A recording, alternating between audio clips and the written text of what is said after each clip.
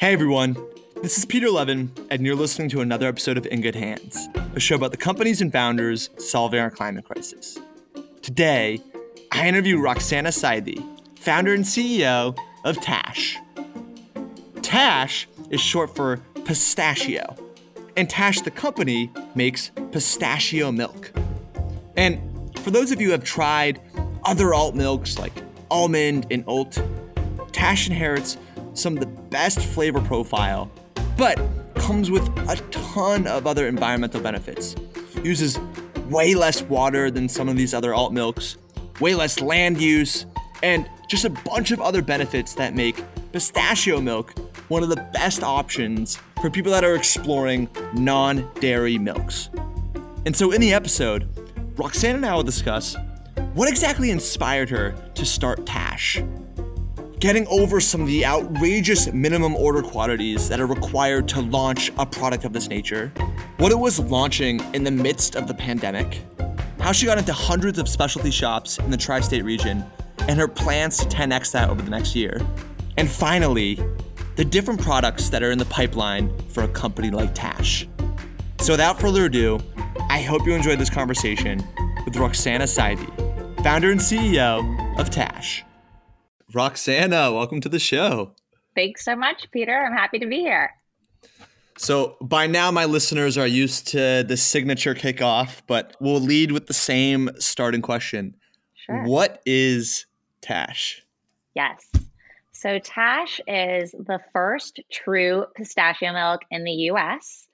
We are a distinctly delicious vegan plant-based milk made from purely pistachios, no added oil of any kind, and we are more sustainable than almond milk. All right, I have a lot of questions because my fiance and I have been pretty adventurous in the alt milk phase over the last couple of years. Here in the city, every cafe is hitting you with the most outrageous plant-based milks. But before we get into the comps between pistachio versus some of the other options, how does someone like yourself get into the business of starting an alt milk company? Excellent question. I've wondered that myself quite a few times. It happened very organically. So to back up, I started a social media agency 10 years ago. In 2011, there was no such thing as a social media agency. And that was just born out of a hatred for my current career back then, which was a PR career.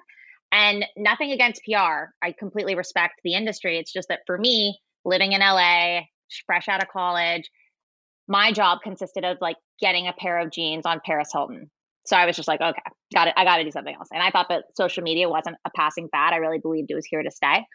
So I'd always been on like the agency side, the service side. I'd never really dreamt about having a product. I grew that into a boutique sized agency. Loved what I did. It was the Wild West back then. Like I had clients from like Fairmont Hotels to Fred Siegel. And so I'd always been in the service industry. And so how Tash came to be was quite random, but I've been a coffee aficionado my whole life. My mom hates when I say this, but she gave me my first cappuccino at like age 12. I was a precocious 12-year-old, so I could handle it, but I just fell in love. And like, I've always loved coffee culture. I've always loved just like nerding out about it. And when plant-based milks really took a hold, I was really intrigued by it all. And so in 2015, like a lot of people, I phased out dairy milk and was drinking a ton of almond milk, eating a ton of almond butter. And I was traveling, visiting some family over in Paris. And at the end of a long lunch, I just wanted my go-to, which was an almond milk latte. But in 2015, almond milk hadn't made its way over at all. So I just had that classic light bulb moment. And I thought, wait, couldn't I take what I've been eating my whole life, pistachios, and couldn't I make a plant-based milk the exact same way that like all the blogs are writing about how you make cashew milk, almond milk, all these things at home? And wouldn't that perhaps be even more delicious than what I'm getting with almond milk? And so my father is Iranian, and I make the joke that like pistachios are to Middle Eastern households as like toilet paper. Like they are an absolute staple. That's not like a question of maybe you have them, maybe you don't. There's bowls of them all over. And so that's what I did. I got back to New York and I just started making pistachio milk in my little studio kitchen and gave it to friends of friends. And everyone was just like constantly saying to me, oh my God, I would drink this entirely on its own, with an incredulous look on their face. Like, I can't believe like this is actually good. And it made me really think there's something here. And also, you never see anyone reach into their refrigerator, grab a nut milk, and drink it for pure pleasure. Just wasn't happening. And then shortly thereafter, Oatly came over to the US and they started plugging away at all the local coffee shops in New York City. And it started to boom. And I was like, okay, I got to mobilize this thing. Okay, so this is the junction in the story where it's always such a curveball, because at some point you go from tinkering in your kitchen or wherever the prototyping space is. Yep. And you're like, all right, this is going to become my baby. I'm going to give it my full-time TLC.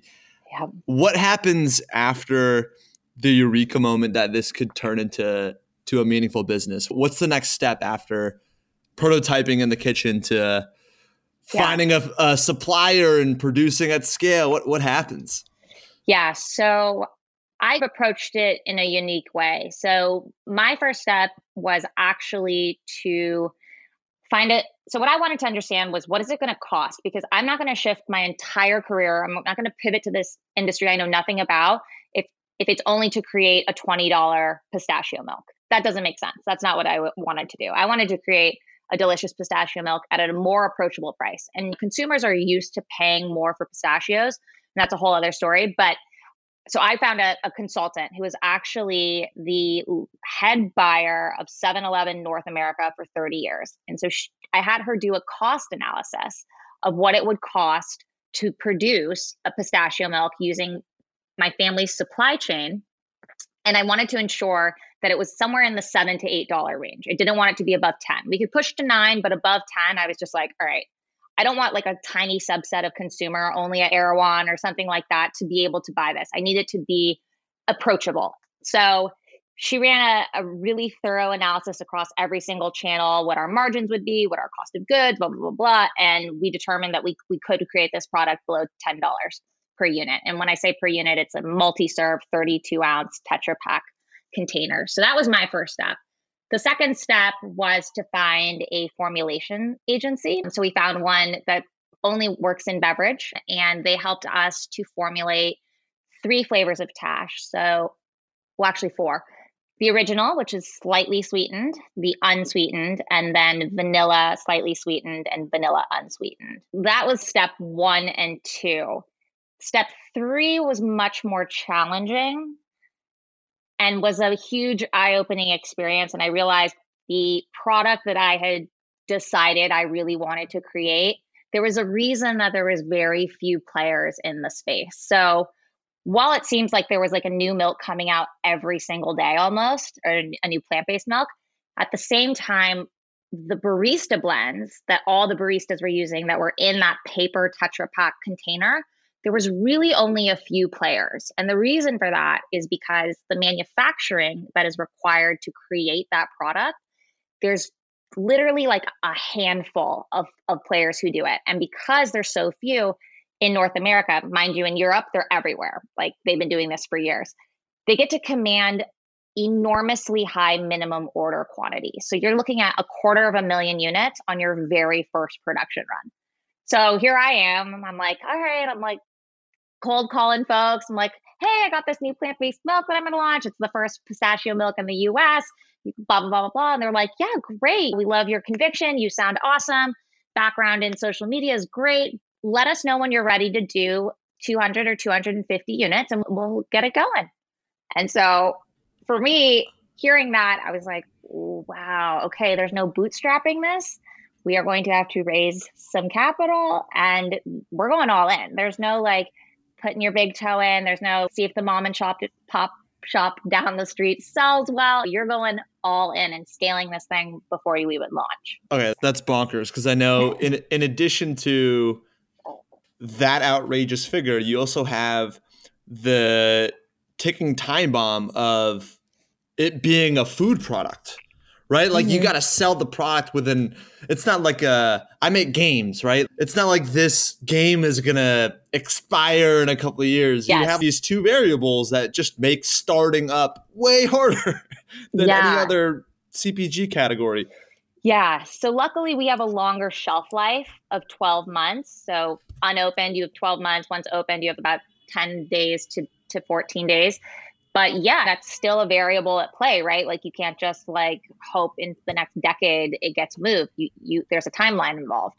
So how did you de-risk? Did you get wholesale commitments? That's a lot of volume out of the gate. Yeah. So for me, 2015 to when we launched in November of 2020, I'll be honest, after I found out what it was going to take for any manufacturer to take this on, there was a lot of vacillating back and forth in my mind. Can I do this? Am I crazy? There's a reason no one else like me is doing this. It's okay. I can do it. So there was some ping ponging happening. But what I did was I kept putting myself in positions to learn and to meet folks in the industry. So living in New York City, I couldn't ask for a better place to be. And everyone in this industry is so generous with their time, with their information. It's so welcoming. So everything from going to like New York City Coffee Fest, which tens of thousands of people go to. It's the Javits Center, thousands of booths, doing that on repeat, going to like conventions like BevNet Live, just constantly doing that over those years. And yeah, meeting with like the wholesale buyers and the owners of shops and constantly getting buy-in and really feedback on the product, which took us really far until the pandemic happened. And then all of those verbal POs became meaningless because they're just trying to keep their doors open and everybody's dealing with a crisis. And the last thing they're going to do is add a fifth milk to their menu. So that became quite the turn of events. But yeah, up until the pandemic, it was just constantly meeting people, introductions, staying in touch, sending them samples, getting their feedback. And really, because the product itself is so distinctly delicious, it was an easy sell up until that point. Okay, so we have 2 units here. Either someone on your team bought us. Thank you so much for that. I by the way, like total sidebar, but I despise the idea of free, especially if you're trying to support a homie. Buy the product. So I just thank you to I forget who connected me with you, but Andrew, thank you to honestly, big thanks. We already went through the first one, into our second unit now. It is absolutely delicious. How do you go from launching mid-COVID, like November, that was right around like second wave starting to pick up. Mm-hmm. What's the status of the company now? Because we're just a couple months into 2021. What's the latest? Right. Yeah. So the company is a family business. My dad was a bit of a serial entrepreneur. I grew up in the Bay Area. So he actually was a founder 3 times, but he was making cell phone chips. So very different from CPG. But in the early days of me tinkering and trying to figure out if I was going to raise this capital and do a round and all that stuff, I actually pulled him out of retirement and asked if he would be my co-founder. And I think most dads would probably say, nope, I'm good. But like, best of luck to you. It sounds intriguing, but I'm good.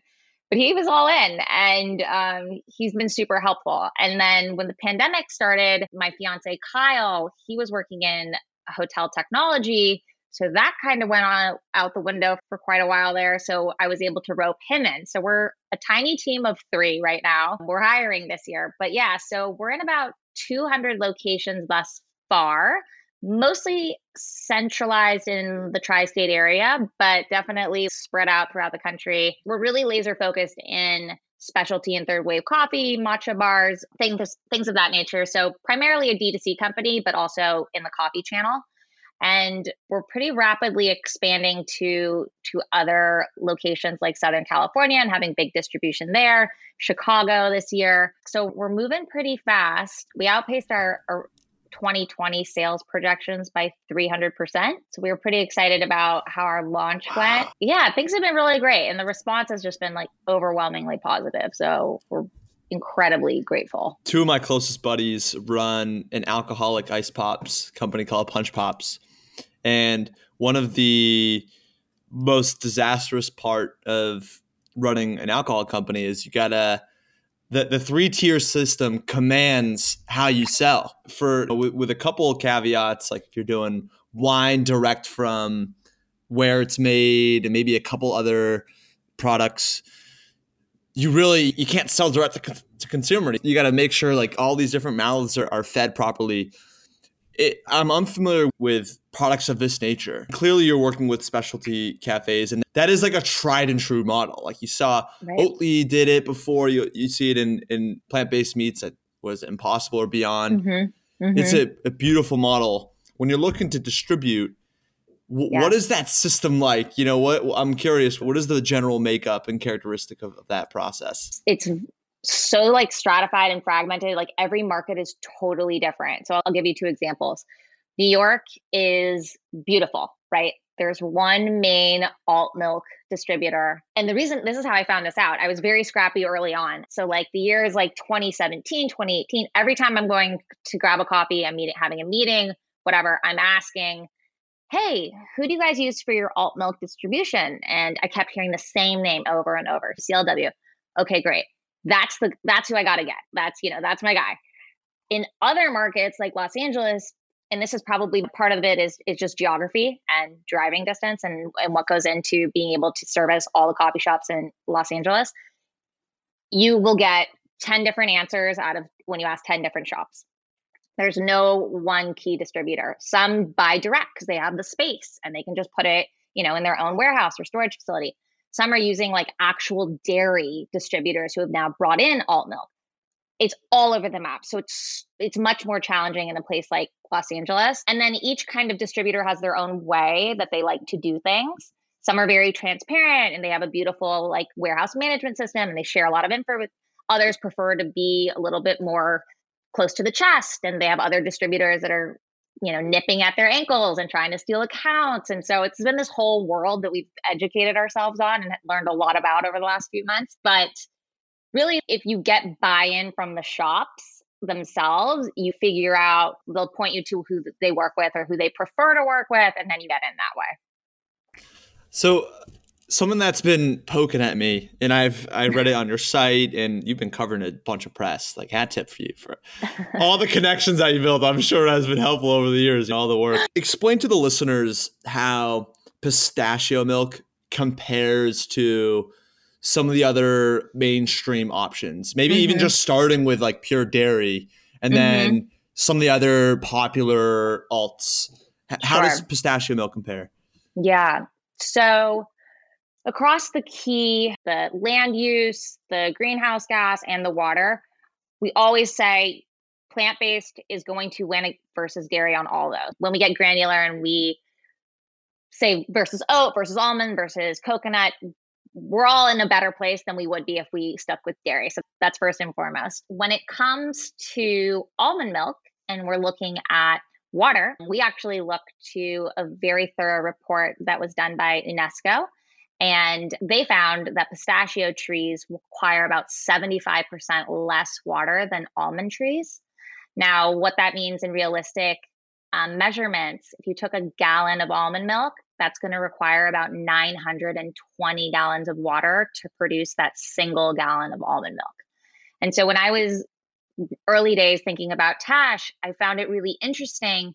I grew up in California, and I remember in drought years, there would be commercials that said, limit your shower to 5 minutes, don't water your lawn, all these like very instrumental things that we could do to help the state during a drought. And then at the same time, we're drinking all this almond milk and no one's really like thinking, oh, wow, like all these almonds are grown here in California. This is having a huge impact.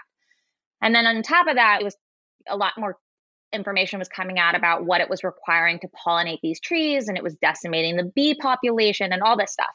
So we're really proud of the fact that Tash requires so much less water. And on top of that, we don't source our pistachios from California. So that's the comparison on the water footprint there. And then on the on the oat milk side, a really key difference, and this is not sustainability, but product difference, is that we don't add any rapeseed oil or canola oil. So you get that really nice velvety consistency that you get with oat milk, but you're not getting all the negative side effects of drinking a few tablespoons of canola oil in your latte or your overnight oats or whatever it is. And there's been a lot of press that's come out recently about that. I'll be honest, like a year ago, I would be presenting to anybody and I'd say, yeah, we don't add rapeseed oil. So there's no blah, blah, blah, blah, blah. Like it's about the same amount of oil as a medium order of fries in a single serving of oat milk. And people would look at me like, huh? What are you talking about? There's no oil in my Oatly. Or I'd say, oh gosh, like I hope I didn't just ruin your day. But rapeseed oil is actually canola oil. Now it's totally different. Like 60, 70% of people are like, I know, like I just broke up with oat milk because I had to find another one that doesn't have that. Those are the two key differences between us and some of the other alt milks. Yeah. I saw a piece that called Oatly, I hate calling them out too, but oat milk in general, like the new Coca-Cola. Yeah. The product is delicious. They did a great job, but incredible job. And it is delicious. And I drink it as well. Mm-hmm. I truly do. And I also drink almond milk still, far less. They are still great products. It's about kind of your own value system and where it falls within that. And I think this is why I'm so bullish on what you're working on. All it takes, as soon as someone tries it for the first time, it's like, yep, I'm good. Come locked in. Yeah. But it's true. Oatly, like oat milk and almond milk tend to be how people dip their toes. Oh my God, I'm getting off of whole milk or a creamer for the first time. But after you take that first step and you start understanding what you're putting in your body, it's a no-brainer. It's a no-brainer. I'm curious. Y'all are young. You've been putting work into this for multiple years. Maybe I'm getting ahead of myself when I ask. Over the next few years, do you see yourself growing this and having it be an eternity-style business where you launch other products under the Tash umbrella? Do you see yourself joining forces with a larger CPG conglomerate? What does the future of Tash look like? Yeah, great question. So we think of Tash as a pistachio company, not as a pistachio milk company. And what was surprising to me over 2015 to when we launched last year was how many people in this country absolutely love pistachios. I thought it was more niche than that, but I can't even tell you how many people have said, I'm obsessed with pistachios. Pistachio ice cream is my favorite ice cream. And I kept hearing that over and over again. And I was thinking, that's too bad because there's only two ways that people are talking about consuming it. There's two use cases: on its own, just a bag of pistachios roasted or not, and then as ice cream or gelato.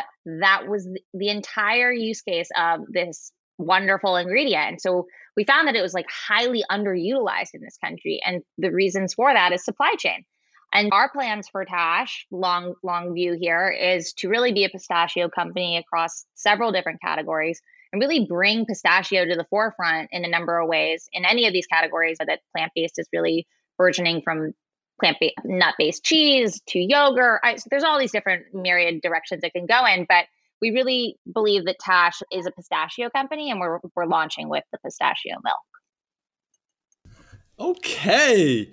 Yeah, I can imagine like pistachio ice cream, delicious. But most consumers are familiar with the flavor profile. They've had it before. I think the big opportunity, and this is where, I wish there was more activity here. Even at Trader Joe's, if you're going to buy yogurts or cottage cheeses, plant-based alternatives have made zero penetration in that entire shelf space. And so when you look at yogurts, cottage cheeses, even just like the slices of cheese, in some of the most progressive grocery markets and stores, I just see very little penetration, which leads me to believe that's going to be an absolutely massive opportunity strike zone for people like yourself and others tinkering. Absolutely. Absolutely. Yeah. You see it more in specialty and like the natural and some of the smaller ones. But when it comes to the larger ones like Trader Joe's, yeah, you're right. I think that's going to drastically change in the next 18 months or less. The amount of R&D that's happening right now is mind-boggling across a lot of those larger folks. So I think it's really, the countdown is on. And we're going to see in Tash. Cheese, Tash, let's go. I can't wait. All right, so two fun questions to bookend the conversation. One, and I haven't asked this in a while, but I'm curious, given how much you've done in social, launching your own company, Do you have any peers you want to shout out? Is there another startup that's tinkering in the broader kind of climate space that's working on something interesting? It could be like a geeky experiment at the moment that isn't commercialized, or a D2C company. Anyone that you're like, that is like really cool. What you're doing is like super interesting. Would love to hear. Yeah. So overall, I'm like a fierce proponent of like female founded anything. Our nonprofit partner is the Lower East Side Girls Club of New York City. So they're all about mentorship and education and tools for underprivileged girls in New York City. So like, I'm just an enormous fierce proponent of uplifting and supporting other women and girls. So all the brands that come to mind for me are other female founded brands that have launched during this pandemic. So one is a better for you candy called Behave, and the founder's name is Mesa. And I'm actually like, I don't have a big sweet tooth, but Behave, I have cravings for Behave, right? So like in the middle of the day, I'll be like, oh, I have some gummies in the pantry. I'm going to go for those. And they're just like amazing and delicious. And she's brilliant. Another one is Gaia, which you may have heard of, by Melanie. And it's just revolutionizing the way you think of an aperitif. It's alcohol free, beautiful packaging. You feel like you're transported to Italy, but no alcohol, which during this pandemic has been a lifesaver when you are just at home and you cannot really fathom another drink. So I've been drinking a lot of that. Yeah, I could go on and on, but those are two of my faves. Two great shout outs. I haven't heard of either. I know on the aperitif side, Haas. Great brand. They did a good job. Yeah. I'm such a fan of hers. I don't have my taste buds aren't mature enough yet. That's really what it is. Mixing. Yeah. The world is your oyster when it comes to mixology and what you can do with all the different like pairings. I've been bored. That's creative. What it is. I just drink it straight, and I don't think I did that. Yeah, you got time. Yeah. So the last question is around the notion of the idea graveyard. One idea that you would love to work on if you had the time to do, but for now is just rotting away in your idea graveyard. Yes, this actually is perfect, dovetailing with what we were just talking about. And this is a selfish one, but it's related to booze and traveling. And I've always just thought it's fairly obvious, but I understand why it's not a thing. So here it is. I think on long haul flights, the wine options need a major overhaul. It's a sleepy thing.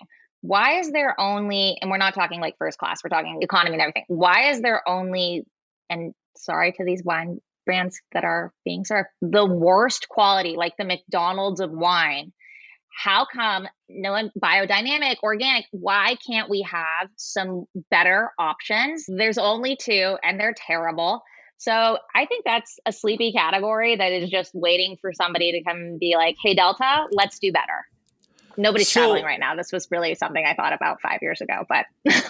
No, it is a good, all right. So question for you. I want somebody to do it. I'm giving it away. Right. Why don't you seed that with somebody? Because that seems pretty, the model is there. You just got to like design, I don't know, probably just I don't know why it doesn't exist. Economics. It's got to be it. It's got to be price. Yeah. Or the alcohol industry is, and I've heard this like on a lot of podcasts, it's so like bureaucratic. There's so much red tape. We were talking about this kind of before, like the channels to get in are so challenging and owned by a few, I don't know, but somebody needs to crack into it because it's ripe for the taking. All right. So if someone's going to go after this, you got to hit up Roxana because, give her a little slice of the pie.